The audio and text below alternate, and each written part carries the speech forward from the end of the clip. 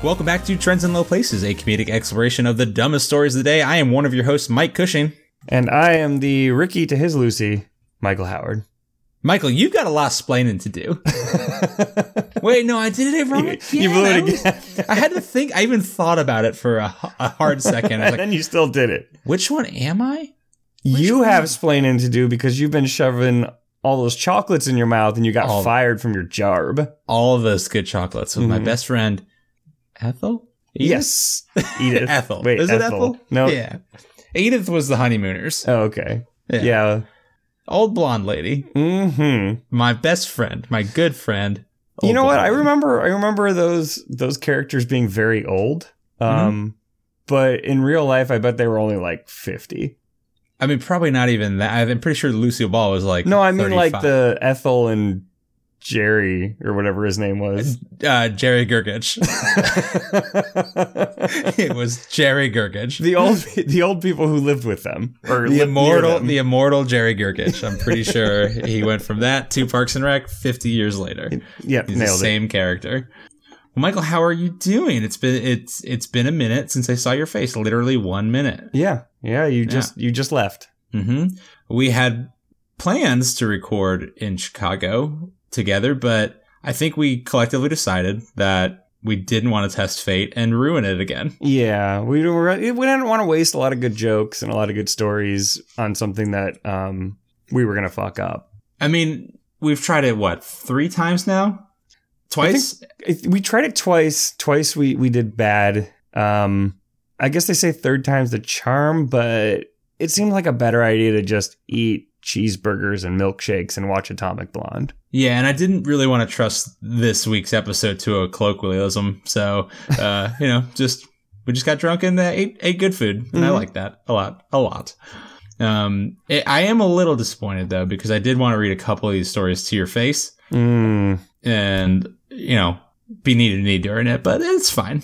I will touch you on the knee gently with my mind. Thank you. Appreciate that. It was a good trip to Chicago for me, as always.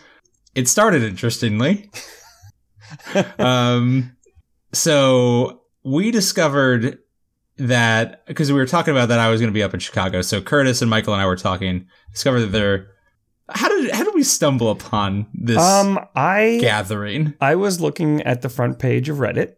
Mm-hmm. As I do every once in a while to see if there's any stories. And I came across this picture where the guy was like, oh, I accidentally booked a flight, my business trip flight, going to a furry convention. And it was a picture of the gate. People were getting ready to board, and all of them were wearing not necessarily full costumes, but definitely hats and faces and tails of furries. And I laughed a little bit, and I sent it to you. And then as I was sending it to you, the picture got a little bit bigger, and I saw that it was actually going to Chicago. To Chicago O'Hare? Yes. Which is funny. On Thursday, you were flying in Friday morning, and I was like, oh shit, is there a furry convention? So we quickly Googled that shit. And sure enough. Midwest Fur Fest 2017. So I made some jokes. It was like, okay, I'll just stop and find this, obviously, because I need to. But so I flew in on Friday morning. I had to work that whole day, and I couldn't make it into your house because my flight got delayed. So I had to stop and find a coffee shop. Mm-hmm. So I stopped at the first stop off of O'Hare and Googled the closest coffee shop. I was like, okay, great. I'll get some Wi-Fi, go there. I honestly did not want to go to this thing. Sure, the coffee shop was at the Hyatt Regency, which is the home of Midwest Fur Fest 2017. And holy shit, Michael, it did not disappoint. It was amazing. Yeah, and it's really weird because, you were supposed to meet us out for lunch, and you said that you got held up. And then I saw pictures of you in full fur costume with your lanyard around your neck. You just joined right in. I've really discovered my my kink. I didn't think I had any, and then hello! Now I have a fursona. Mm-hmm. I will say, jumping onto a Google Hangout with your coworkers who are all in a room together, and you have to inform them where you are because they're expecting you to be at a certain place and you're not. And then you have to, at their insistence, walk to the other side of the table in the hotel lobby that you're standing at so they can see the escalator to see the unicorns and dragons and like bears walking up the escalator.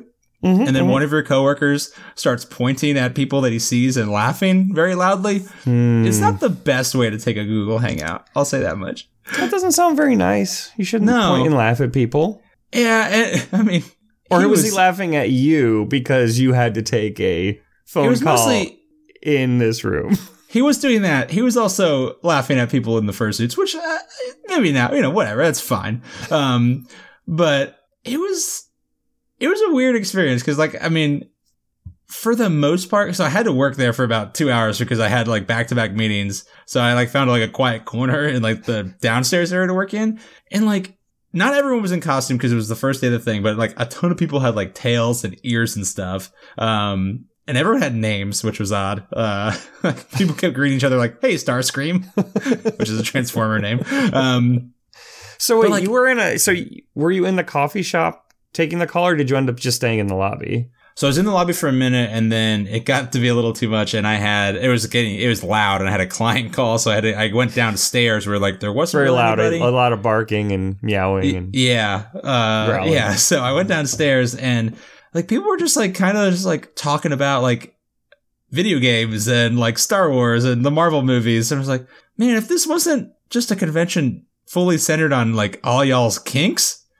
It's just another nerd convention. So it's kind of like Comic-Con, but where all the comic book characters are played by animals. It was like Comic-Con, except I did see someone greet another human being. One of them, the greeter, was dressed as a tiger, greeted the greetee by getting down on all fours and shoving its face into the crotch of the other person. So that's not how you greet people at Comic-Con? No, a little different, I think. I haven't been to Comic-Con, though, so I can't really speak to it. But it was an interesting environment.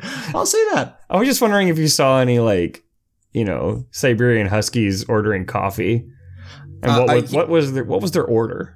Just a saucer of milk so I can lap it up in the corner? I saw a bunch of people, huskies and dogs and wolves and all sorts of unicorns and whatnot, ordering coffee. A lot of breakfast burritos were being had, just nibbling down on those bad boys.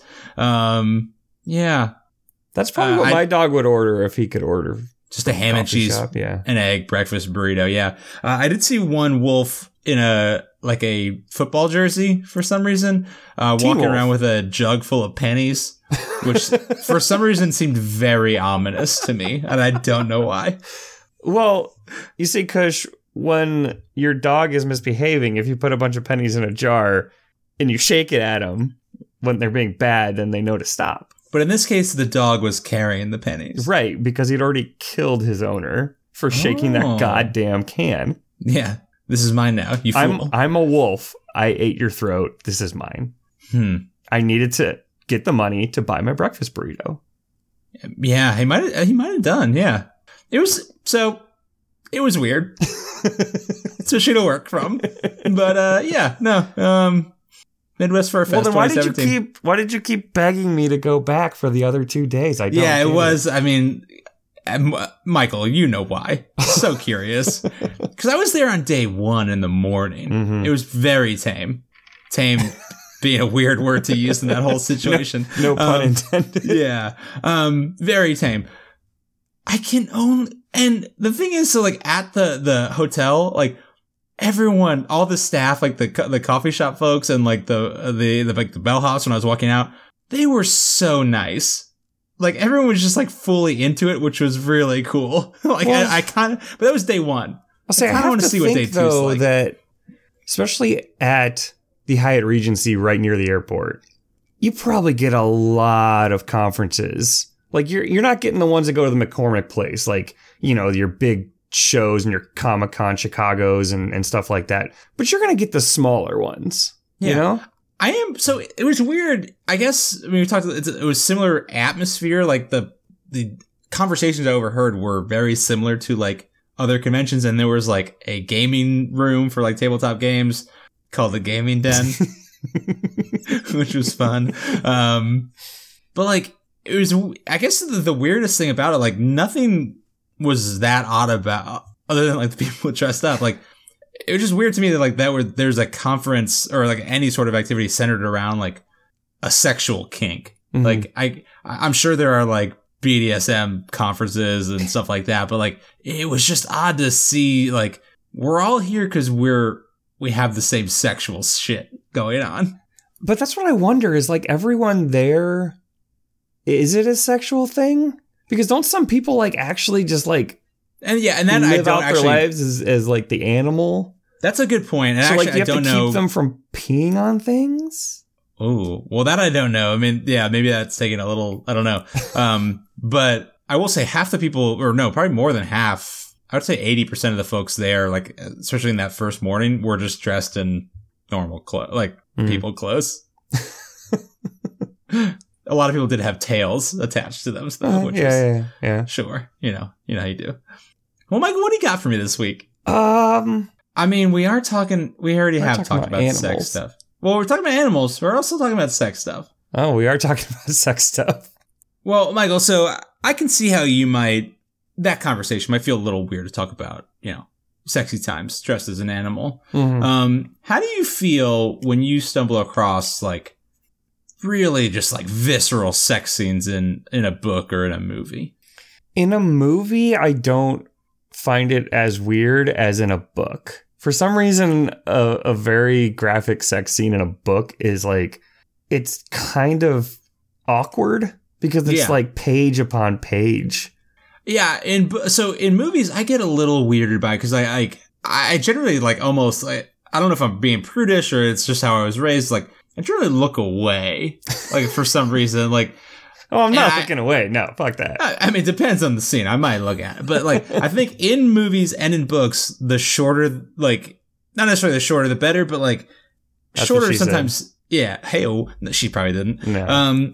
In books, I think it's actually better when, like, they just kind of, like, and then they boned. And then just, like, fade to black. Yeah, because they have to use the words. They have to use, it's just weird to hear the words, like, heaving bosoms and some books are written for that. They're specifically to get to that throbbing member. For sure. Yeah.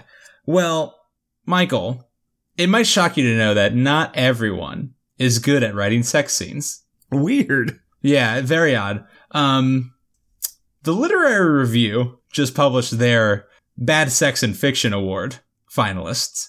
And if you don't mind, I'd like to read you the 8 finalists. I would love that. I have a couple questions first. Yes, please. Are these just any sex scene in any book, or is it a specific genre? Or it's in fiction. I think it's in any fiction. Any fiction. So even like the stuff that is specifically written as a sexual novel. Yes. That would include erotica, that. If you will. Erotica.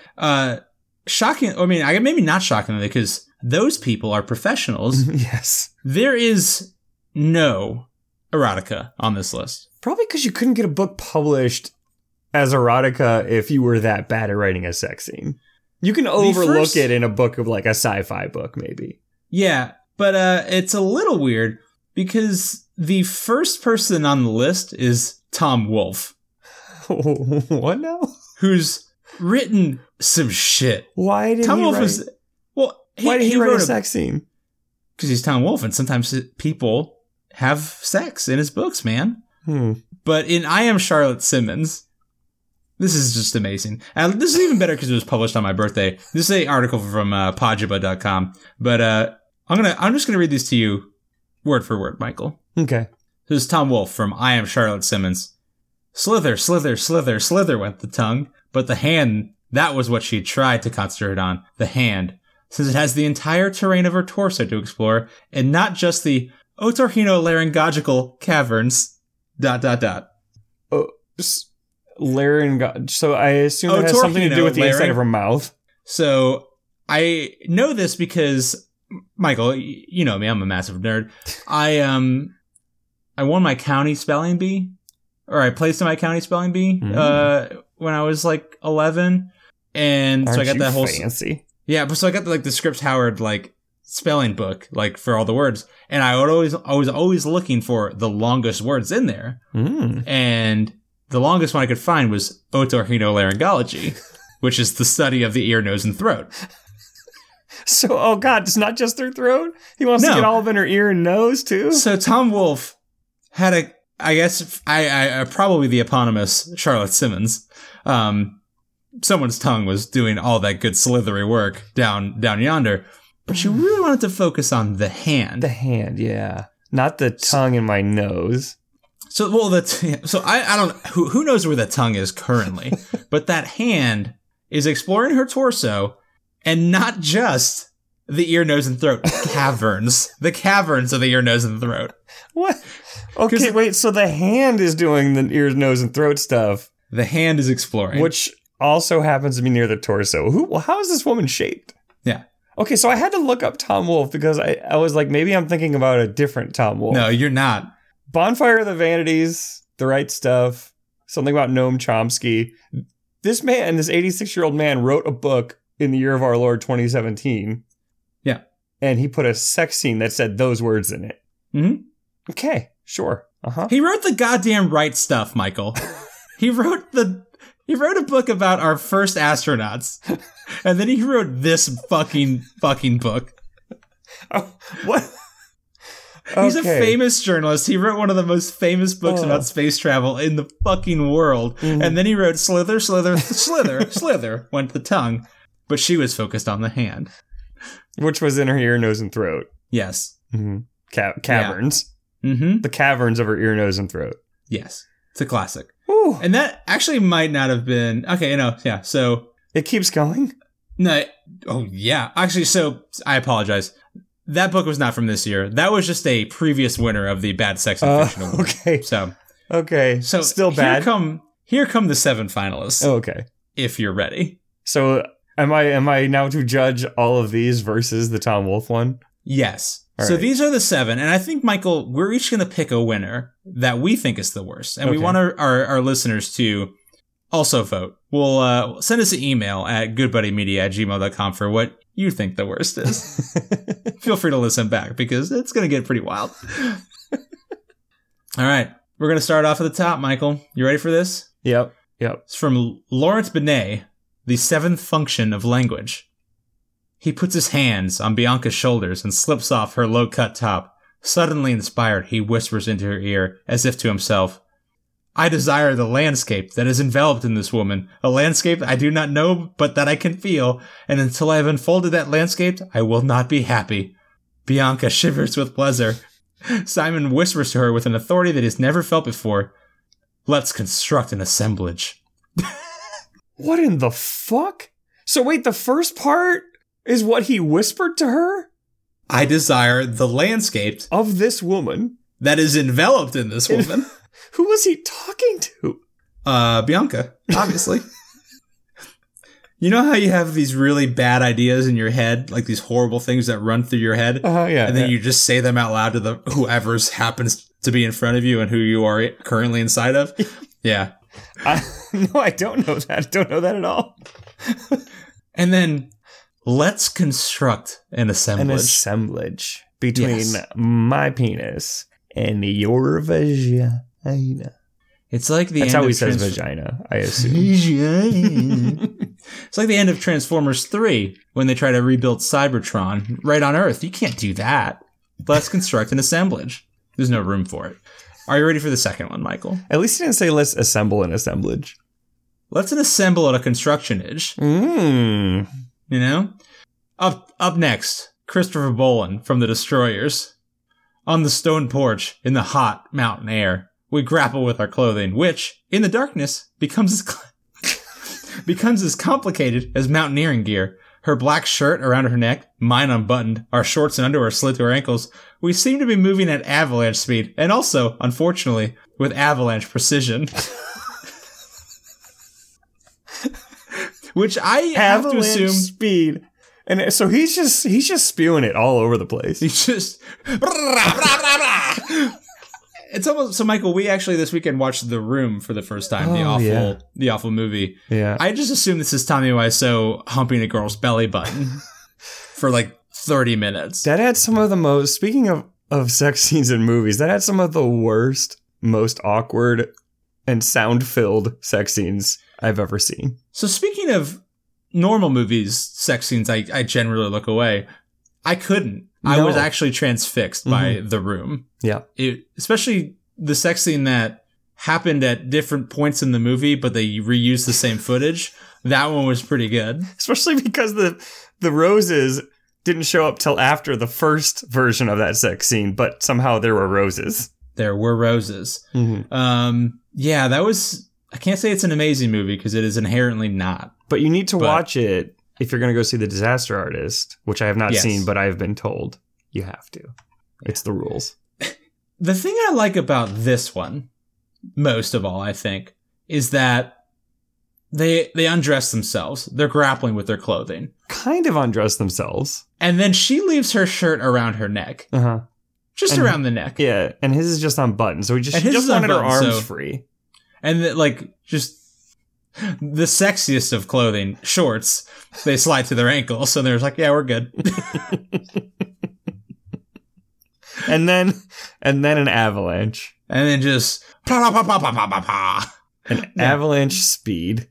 And precision. Mostly, again, avalanches all over the place. Yeah, not precise. They just cover everything in their path. It's like, oh no, not there. No, thank you. Sorry. you missed, bud. Are you ready for number 3? Wait, I was trying to decide which one was worse between those two.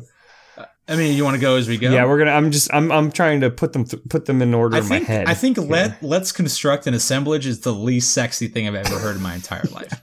Yeah, so, it has to be that. Yeah, I think it's first one and then second one in my rankings of worst. And also, I Desire the Landscape, which is inherently an open thing that is enveloped in this woman. In the woman. In the woman. Yeah. Yeah, so that's a real Hollow Earth situation. Just not great. Okay, so we're going to go next to Venetia Welby in Mother of Darkness. And this one's just like bad writing, but, whatever. Here we go.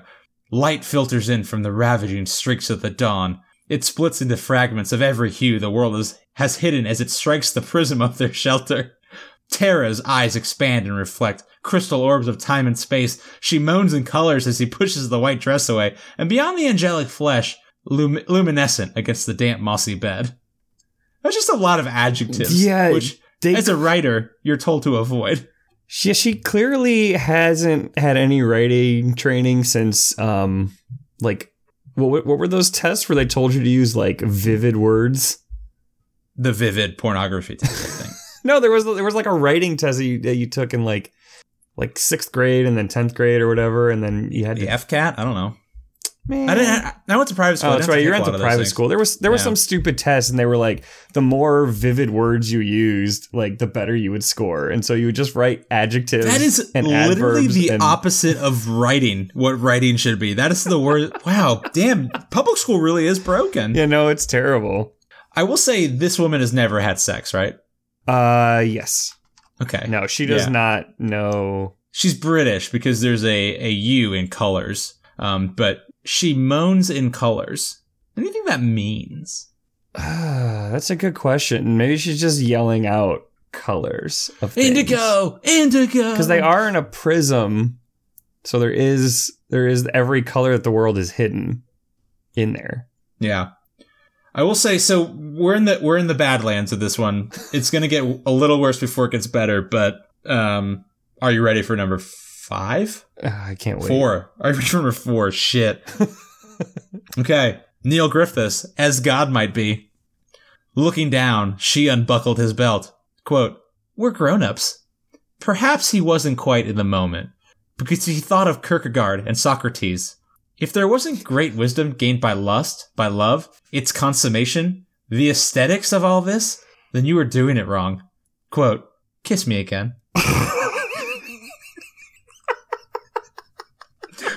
Perhaps I'm not in the moment.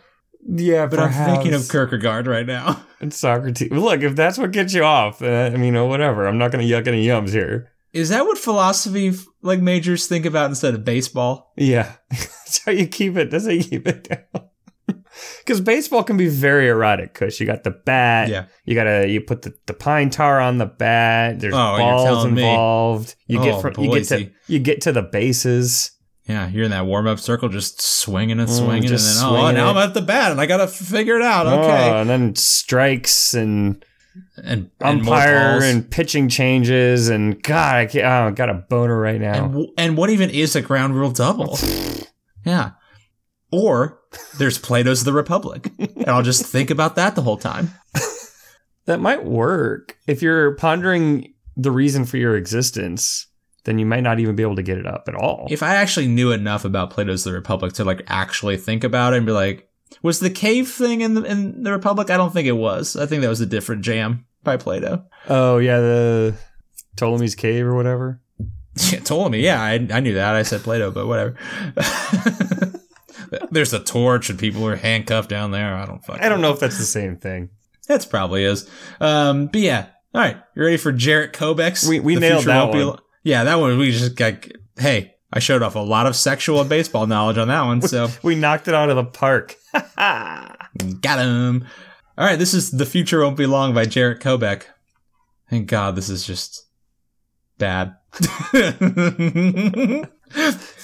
This is 3 paragraphs, the longest section to date, Michael. They really had to get a lot of jam-packed sexual imagery in this one. I hope there's a lot of vivid verbs. Nope. Memories of these previous encounters became distant, remote, erased once I got down to brass tacks with John D. Lee. You know, the sexiest brass tacks. Yep. That was a Michael Cushing aside. Put those tacks right in me. And also, brass tacks are like the little details that no one gives a shit about. Just like, that's how I generally feel about sex. Just like, okay, fine. I just assumed it was like, oh, your penis is like a brass tack. Really long and cold and pointy. And it really hurts. With John, it was communication, a dialogue between 2 bodies, electric impulses transmitted over wires of flesh and bone. Words one cannot speak, words that can only be heard. With skin that becomes skin, that became skin anew. We made love. Why are you peeling off her skin? That's not how it works. Michael. We made love, and we had sex. And we had sex, and we made love. But reader, again, I implore. Mistake me not. I am not your Pollyanna. I am not your sweet princess. We fucked. We fucked. We fucked. We fucked. We fucked. We fucked. Jarrett Kobek. The Future Won't Be Long. Jesus. Michael, what do you think they did in that scene? I think they were lifting weights. Mm-hmm. Yeah. Mm-hmm. Yeah, definitely doing a little Bowflex action. Mm-hmm. Maybe a Peloton bike. Words that one cannot speak, words that can only be heard. Yeah, you can't speak them. You can just hear them. We fucked. Is that the sound it makes? Because if it is, then you're doing it wrong. Yeah. This is all very bad. The wires of flesh and bone was possibly the most disturbing phrase I think I've ever read in my entire life. Yeah, I was talking earlier about how they have to use like the words for the sex scene, and those weren't the words I was thinking of, but those are worse than anything you could write about a sex scene. Like, honestly, I wish they had just said, she slapped my throbbing member around for a while, and then I made goo juice, and it was fine. She scooted across the carpet until she was charged up, and then she touched my penis and it shocked it. And that caused me to avalanche with the precision of a blizzard. All over the walls. And like, honestly, like, that's better. I think less is more when it comes to sex scenes. There's 2 more. Do you want to finish out? You can't leave me hanging now. I gotta finish. I mean, I could leave you hanging, Michael, with those. I know. Hey, man, I know you got those blue balls right now. Got them. So, who's your clubhouse leader right now? Because we are about to get into the money makers. Oh man, it's close between that first one and this last one was pretty bad. Yeah, I'm with you. Okay, well, this is Wilbur Smith with David Churchill from a book named Warcry. And again, I will say this: Wilbur Smith is a fucking good writer. The guy can string together a thriller. So 2 dudes wrote a sex scene. I can already tell you this is going to be bad. Warcry by Wilbur Smith and David Churchill. Quote, "I'm going to have to leave you now," Leon said. He led her back up the beach to where the sand was dry. Then he took off his coat, placed it on the ground, and she lay down upon it. Christ, he muttered, placing himself on top of her. It's bloody cold. I might get frostbite on my cock. She gave a low, purring laugh. Silly man. Why didn't you put it somewhere hot?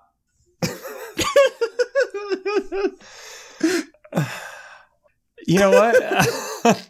You know what? That one's the best. Because they just get right to it.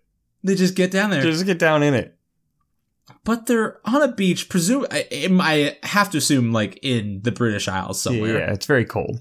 And I guess they're already naked. Oh, he's not, because he took off his coat. Why not just go find, like, a hotel? Fuck. Why are you gonna fuck on the beach and it's cold as shit? But yeah, he's gonna, but his cock's gonna be warm. It's true. It's like when you're walking with someone and they purposefully forget their coat so that you will have to put your arms around them or your coat around them. It's a ploy, you see. So he opens this by saying, I'm going to have you now, which is one of the most buck wild ways I've ever even thought of to say, I'd really like to put myself inside of you. Well, we did say it was two guys writing this. Yeah, true. And also, so he's fully dressed. Women love that. And also, he's fully dressed. So he takes off his coat and lays it down on the ground for her like it's a puddle for her to walk on. But it's a beach for her to get fucked on. And then he says, like, he didn't know that it was cold and that he wasn't about to have sex with this woman. Like, he initiated this. So, Christ, places himself on top of her. It's bloody cold. I might get frostbite on my cock. Knowing what he's about to do, his dick is still safely within his pants and underwear. Maybe not. Maybe when he took off his coat, he just immediately stripped down everything else. Cock out first. Probably cock out before coat off is... Maybe he's not wearing anything underneath the coat. Maybe he's the flasher. Okay. It's just he was wearing a trench, like the executive. He was wearing the executive. And then the executive, exactly. Now I'm ready for business. Which, all things considered, is more considerate of her than like, oh, here's my blazer. Lay down on this very cold beach sand, apparently, and I'm going to make you have sex with me. I don't like this scene. Yeah. So it's a bad one. Yeah. But it's not the worst.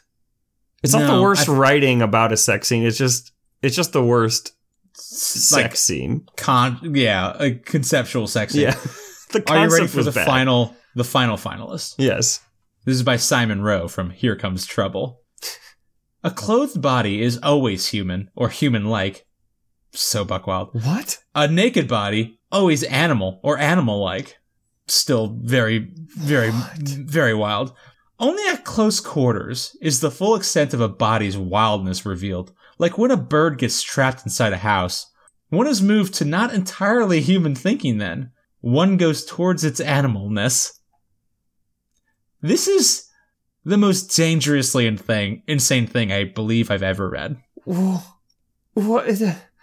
Because, Michael, you know how when, like, you get really close to a person? Yeah, you just go like animal. Like a naked person. And then their body starts flying to pieces like a bird inside of a house. They just really can't escape. And just it's so angry out. And just running into the window over and over. It's like running to the window and it poops a couple times and like, oh shit, it broke its goddamn neck. And now I have to put it in a shoebox because I feel bad. That body is so dead. Yeah.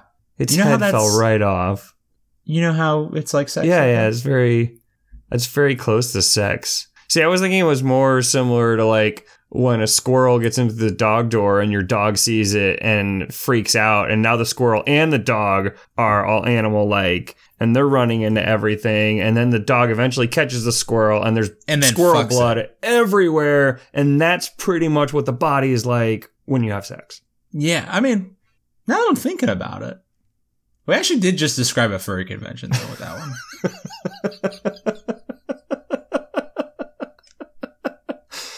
We're going to get letters for that. I hope so. Email us at goodbuddymedia@gmail.com. We welcome all your notes. So I think it's time to pick a winner of the worst sexual writing of in fiction awards. I kind of just want to choose Tom Wolfe again, even though I know he already won. I mean, that one, none of the other ones live up to the badness of that Tom Wolfe one, but I still gotta go with the first one. Yeah, I mean, the fact that he used the word otorhinolaryngological caverns is bad. Just to be contrary, I think I'm gonna go with Venetia Welby, Mother of Darkness, with the fragments of light in every hue splitting off into my eye peepers. I think that's the one I have to go with. Where they saw colors? Wait.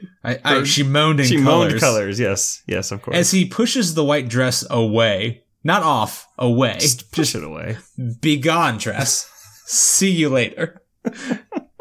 Also, damn it, I didn't even think about this. The closing of that one says, luminescent against the damp, mossy bed. Oh, yeah, that's gross. I didn't even think about that. Are they having sex in the forest? It must be on a big old pile of bad moss. But they said the prism of their house or something like that, right? The prism of their shelter. Oh, so they're like in a tent? Maybe. Kind of thing, but again, situation? A damp, mossy bed, that's how you get bugs all up in your business. Mm-hmm. You get bugs from moss. That's how that works. Mm-hmm. Yeah, so... I always think of when I think of bad sexual writing, I'm like, oh yeah, 50 Shades of Grey, because I tried to read that once and it was horrifying. That was better than all of these. And these books tried to be serious. Didn't that one try to be serious? I can't imagine she was trying. E.L. James, I don't think she really wanted that one very bad. I mean, it was a Twilight fan fiction for Christ's sake, but she got a lot of money from it, so good for her. I will say it upsets me that I've heard of two of these authors, Tom Wolfe, Past Winter, and Wilbur Smith, because I feel like it should be they should be better. I don't know. There's a couple authors. I mean, like Stephen King writes good books. I don't want to read a Stephen King sex scene.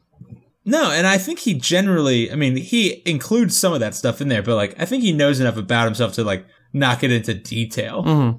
Or he'll only get into the detail of the weird parts about it. Just the weirdest parts. Yeah. And maybe the worst part about this is, for some reason, I've some of the other podcasts I have generated weird fanfics about certain things, and I've read some bad sexual writing on the Tumblrs, for instance, and those are better than this shit, which is bad. So when do they announce the winner? Their selected winner. Let me find out. I will. Let me look at that. But there is a comment on this which I really appreciate. It just says, "The avalanche metaphor made me laugh because I'm just picturing this guy stabbing wildly at this woman with his dick while trapped inside of his own shirt with his head just stuck within the folds of the sleeves."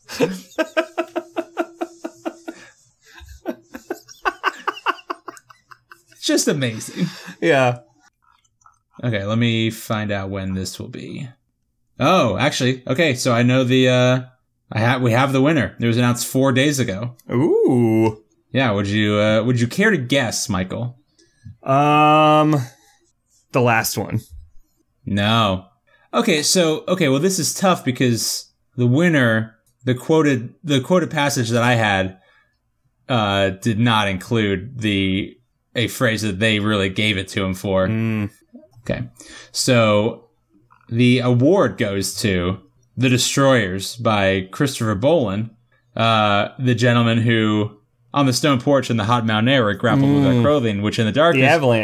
The Avalanche Man. But he won it because also he included I think before that scene, the sentence, "The skin along her arms and shoulders are different shades of tan, like water stains in a bathtub." That is sexy. Highly, highly sexual. Damn it. Okay, I found another article, and all of these writers have so many better things. Lawrence Benet described a graphic action taken by, quote, "a mouth machine." A mouth machine? Venetia Welby, my winner, used the phrase "diabolical torso." And apparently so in the winner, in The Destroyers from Christopher Bolin, the narrator of that book describes his own anatomy, his penis, as, quote, "a billiard rack." A billiard rack? A rack. So just a gigantic triangle with however 13 balls in it? 15 balls? Maybe he got confused with the Q? Maybe. But still, that's a weird shape for a penis, too. Apparently, John Updike, I haven't actually read any of John Updike's books, he received a special lifetime achievement in this category from Literary Review. So now I feel like I need to read some John Updike books. Yeah, it's just like bad Daniel Steele. Yeah. So here's a quote. So the London-based Literary Review told The Guardian, the judges felt there are parts in the book where Bolin goes overboard in his attempts to describe the familiar in new terms, leading occasionally to confusion. In the line quoted, they were left unsure as to how many testicles the character in question actually has. That's true. Does he have a billiard cue and then a billiard rack below the cue? It's a super long, very thin penis with 15 balls set in a triangular manner. That's really the only way to hold 15 balls. Yeah, I mean, certainly the most convenient. Yeah. Well, Michael, what do you have for me? Spent a lot of time on that. You want to know the weirdest thing that happens when you dissect a dead body? Other than the boner? Yes. Okay. Other than that. Actually, worse than that. Whose boner, though? His or mine?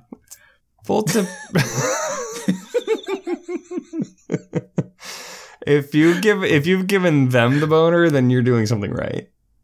Then the corpse lights up a cigarette. Apparently, in addition to the fact that there's a terrible smell and there's fat everywhere, apparently it makes you hungry. Okay, because of like this. I'm assuming because of the smell. I have no idea, but it was this article that I came across where it was like, well, what happens when you dissect a dead body? And it was like medical students talking about some grim truths. And it was like, oh, yeah, okay, there's fat everywhere. I get that. I've dissected a frog. Smells bad. Okay, it's dead. And they're like, weirdly, it won't put you off your food. Somebody says, strangely enough, the hunger was the worst part. Quote unquote. It's weird that they use the quote, the hunger, rather than weirdly getting hungry. No, yeah, the hunger. Something about the smell always made my entire class hungry at the end. No matter what time of day. That is so weird. It's not just that his class was full of actual sociopaths. Maybe. It doesn't say where they went to med school. It's like an actual cannibalistic med school. Long pig you. Ooh. I mean, I guess, I don't want to say I get it, because I've never done it and I can't imagine, but like, it is just like that smell of like raw meat and like fat, I guess. Like you're just digging through it. I can kind of see like that's just what a good steak or pork chop like smells like. So yeah, but I can't imagine even if you were dissecting like a pig, you'd be like rooting through it and be like, kind of want some jerky, some pork. You know jerky. what I'd love? Just like a ton of bacon. Just a ton of bacon. I will say, so I somehow managed to avoid most autopsies and like dissections in school. I was going to say, I think they're called dissections. Unless you're trying to figure out how the frog died. And then I will tell you, your teacher killed it. Scientifically, someone put a bolt through its head. Yeah. So yeah, dissections. So I skipped regular biology in high school to take AP biology because regular biology had to dissect a frog. And I knew that. AP biology didn't have to dissect anything? AP biology didn't dissect shit. What? For some fucking reason. I don't know why. You also, feel like anatomy, you should be able to dissect more stuff in AP biology. No, we didn't. I don't know why, but I did get a 5 on that test. Anatomy class had to dissect a cat, which I wasn't into. So I actually I got through high school without dissecting anything. But in middle school, because I went to a Christian middle school and they didn't believe in actually like education. You dissected Jesus. I dissected 2 things. Mm-hmm. A flower, just a flower. Get that sweet pistol in that stem. Oh, that stamen. And a Publix chicken wing. I dissected a Publix chicken wing. And I will say by the end of that class, I did want a chicken wing.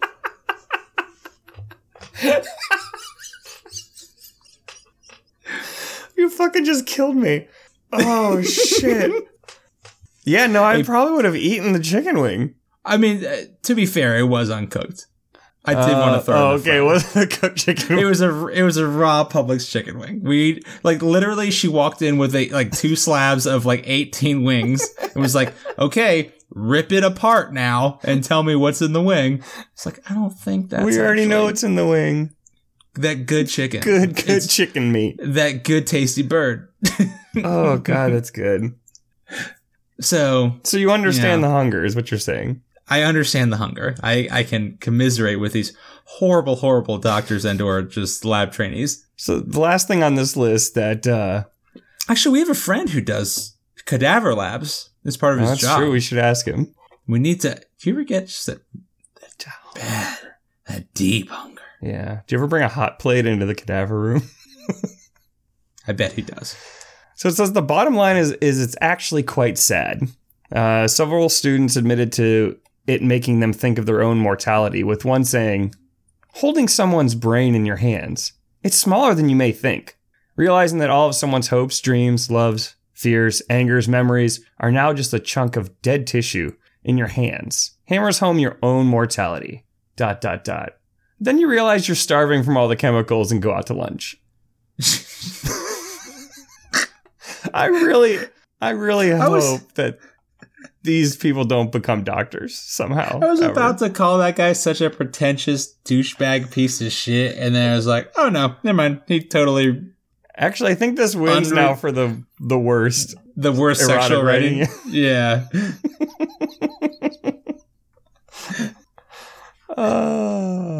It's like, yeah, I realized that I held someone's entire life in my hands, just...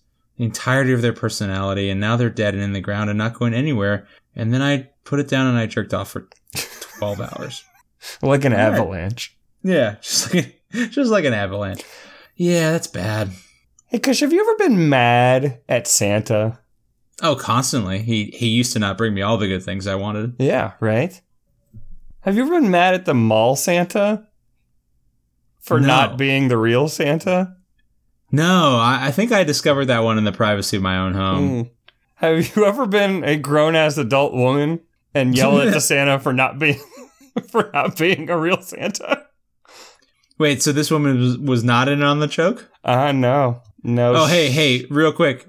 Content warning for anyone who, for some fucking reason, is still listening to this show with their kid in the car. Yes, we're about to discuss Santa and how real he is. How real he is. He so is. So is. That good, big, fat elf man. Mm-hmm. Love him. He's so real and good and gives me all the presents. Okay, now that the kids are gone. Yeah, now the kids have finally stopped listening to the sex writing. This woman came into a mall in Dufferin Mall in Toronto, Canada, our neighbors to the north. They're supposed to be better than us. I know. She busted into the area where Santa Claus was and started screaming at him and called him a fucking dickhead and berated him for not having a sleigh. She says, "You're not magic. You're not nothing. You don't even have a fucking sleigh." I assume alcohol was a factor in this encounter. It doesn't say. She says, you're not magic. You're not even real. And you as a human being are not even real. And the crazy thing is, this is how you know it was Canada, though. Santa did not do shit. For 30 seconds, this woman just berated him, and then he just got up and walked away. An American mall Santa would have punched her in the stomach. 4 seconds in. Yeah. He would have beaten the shit out of this woman. Because he would have been drunk. Faux show. Fuck you, I'm so real. And now all these kids have to see me hurt you because you've been naughty. They're about to see the consequences of being on the naughty list. Right? She's on the naughty list forever. Forever. Also, what? Did she even have a kid, or did she just show up at The video only starts as she's obviously yelling at him because... How old is this woman? Does she appear to be? I can't even tell you, but she's an older woman. She's maybe in her late 40s or 50s or something. She's a very small, rotund woman. So in my head, this woman loves Santa. Mm-hmm. She Very much adored him. Christmas is her 100% favorite holiday. Actually, Boxing Day is probably her favorite holiday because that's the best day for Canadians. But she was just walking through the mall and with a friend and saw, oh, look at this Santa hanging out, giving all those, getting a wish list from kids.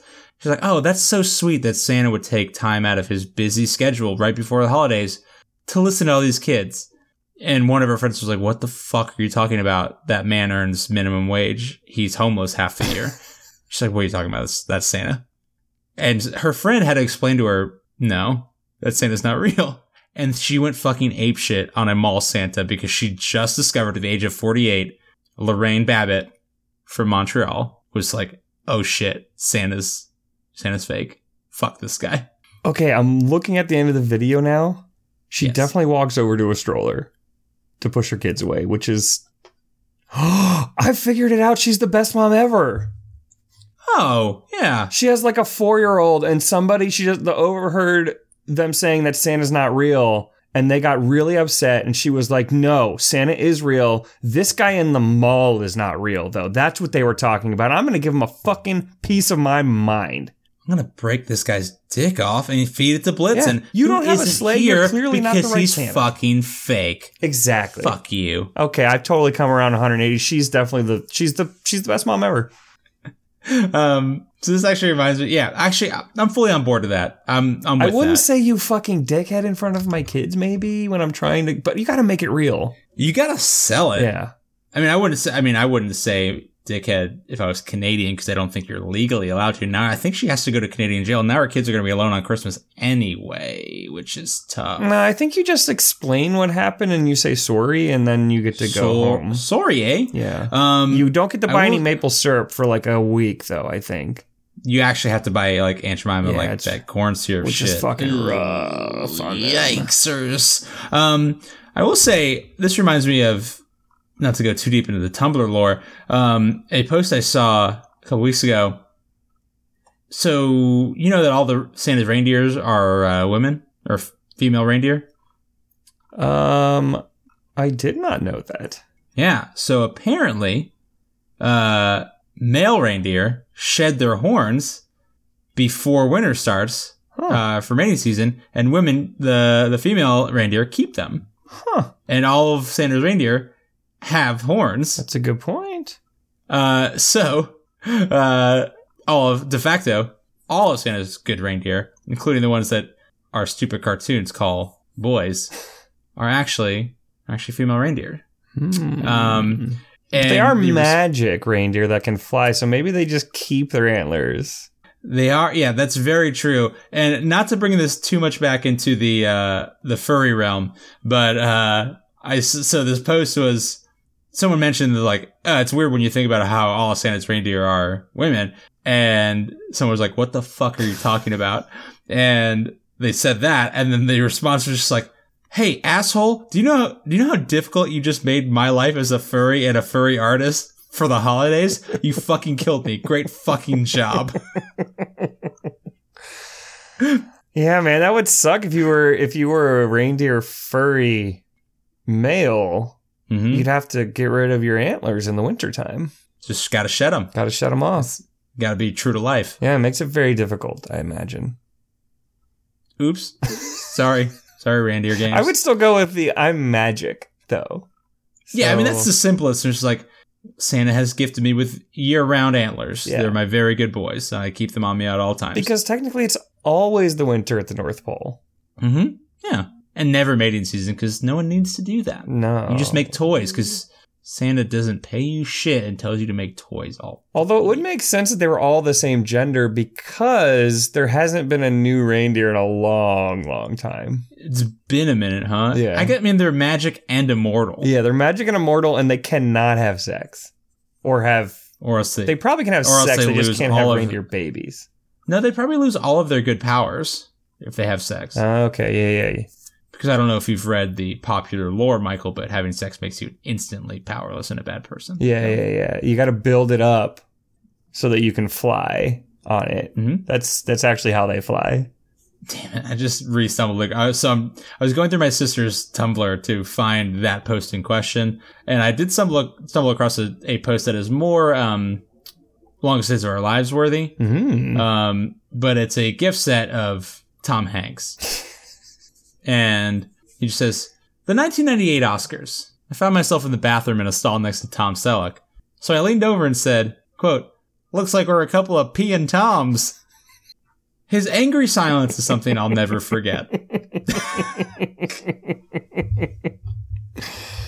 Oh, that's great. He really, as much as you guys insist that I shit on him, which I don't, he really is a national treasure. He is a national treasure, which is why we get so mad at you when you shit all over him. Yeah, I guess I could see that. Mm-hmm. All right, Michael, but before we close out, I want to share one last story with you. And this one is a little bit older. It's from 2015, but I can't not share it because apparently we're just doing an animal-themed one. But I know how much you love pandas. Love them. They're so roly-poly and ridiculous. Like, they should not exist. Fun. They shouldn't exist. They're too pure and delightful. How far would you go to meet a panda? I mean, I'd probably go pretty far. Okay. What if you saw a panda in a house in your neighborhood? And what would you do? If I didn't know the people in the house and there was no way for me to, like, ask them to let me see the panda, I would have to break into the house and see the panda. Yeah, okay. 100%. So, so knowing what you just said, what would you do if you, Michael, were an Irish attorney named Desmond Moran, just really high-powered attorney? I'm in Ireland as an Irish attorney? Yeah, yes. Okay. And at the time, you were wearing nothing but stockings and a purple G-string, and you saw the panda in the house. Ooh. Why am I... Oh, sorry. You're also high on so many drugs you really can't even okay, so that explains the first two things. Okay. Well then... Whew. I'm defo breaking into that house, and probably in a very, very bad way. Like diving headfirst through a window. Very Because powerfully. I am not thinking about the fact that, like, we're in Ireland and the chances of a panda being in a house are very small.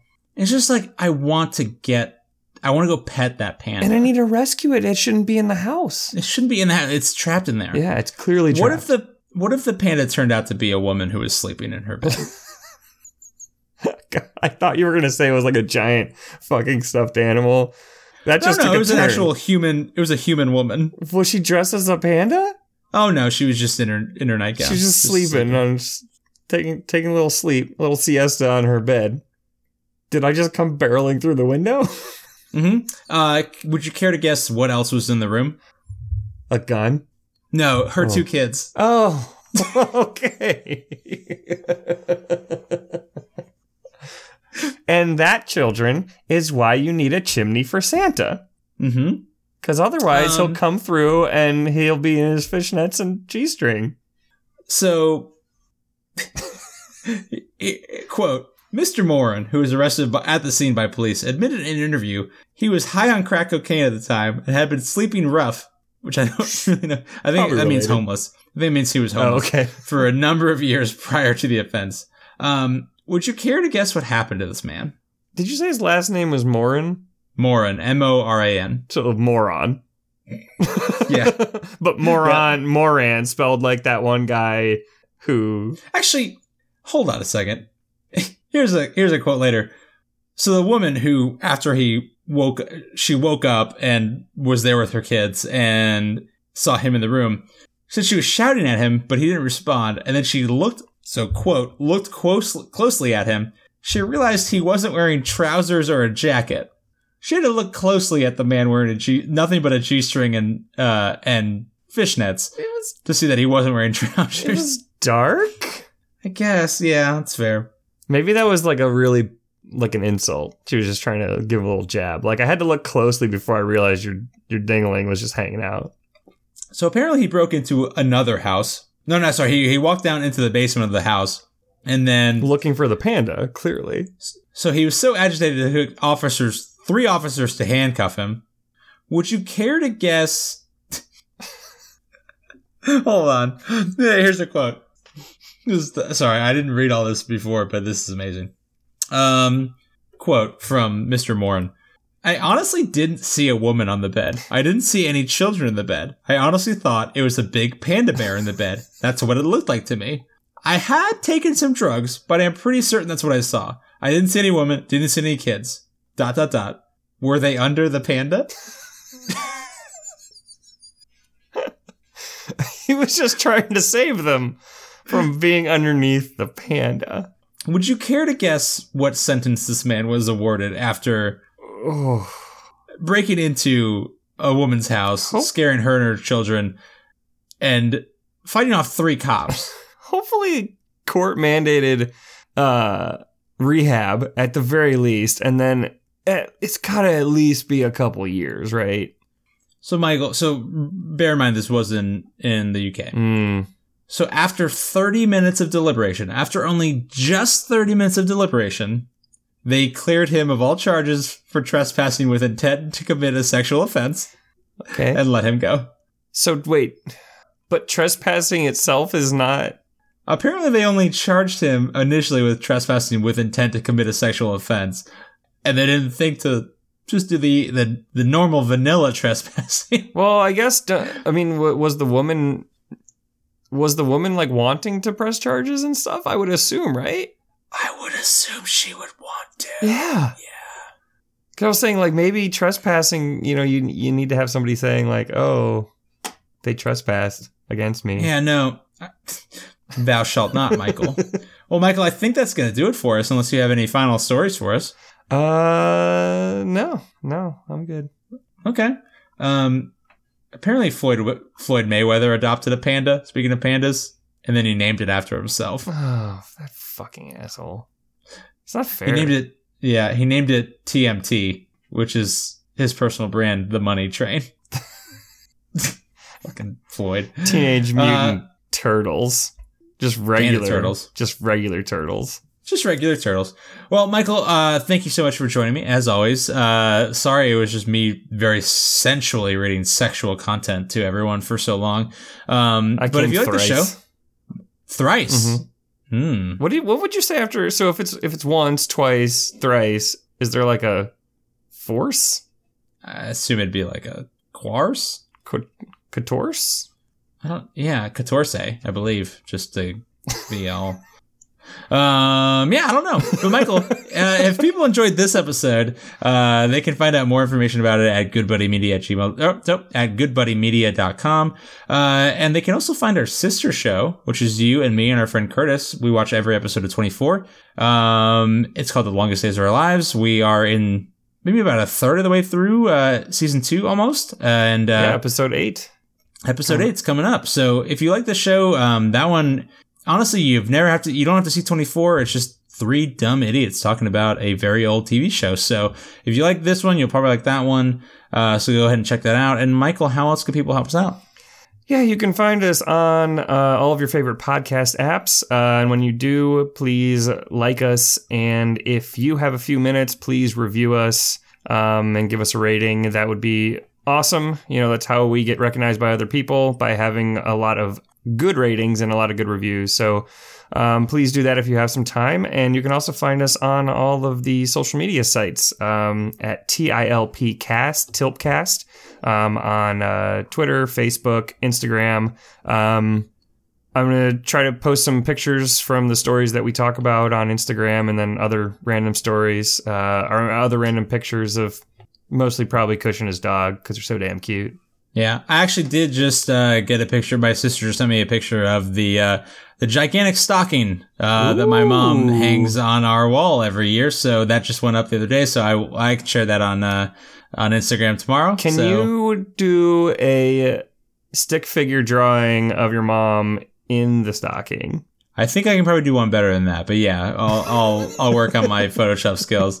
But yeah, no, so that's fun. So guys, thanks for listening to us. If you have any questions, or if you want to send us a message, or you want to have us read a message to another listener on air, you can shoot us an email at goodbuddymedia@gmail.com. We forgot to do sponsored content this week because, quite frankly, I think we're both very tired. Oh, we forgot to. There's a couple stories that people sent us that I also forgot to do. We did. Okay, we'll get to those next week. We look forward to that. And I am sad Michael kept those a secret from me, but also very happy because I can't wait to discover them. Shoot us a message if you want us to read something either to us or to other people on the show. And I think that's going to do it for us this week. Michael, you have any closing thoughts? I heard you had a good shower thought for me. Yeah, sure. I have one. This is from Lux Rage on Twitter. Do birds have hollow bones because they earned it or because they deserved it? #shower thoughts. And I think they fucking deserved it for all their very bad dinosaur crimes. Oh, God. They murdered the dinosaurs and took over their bodies. You motherfucker. God damn it. Well, Michael, it's been lovely talking with you. Love you, buddy. Love you too. Toodles.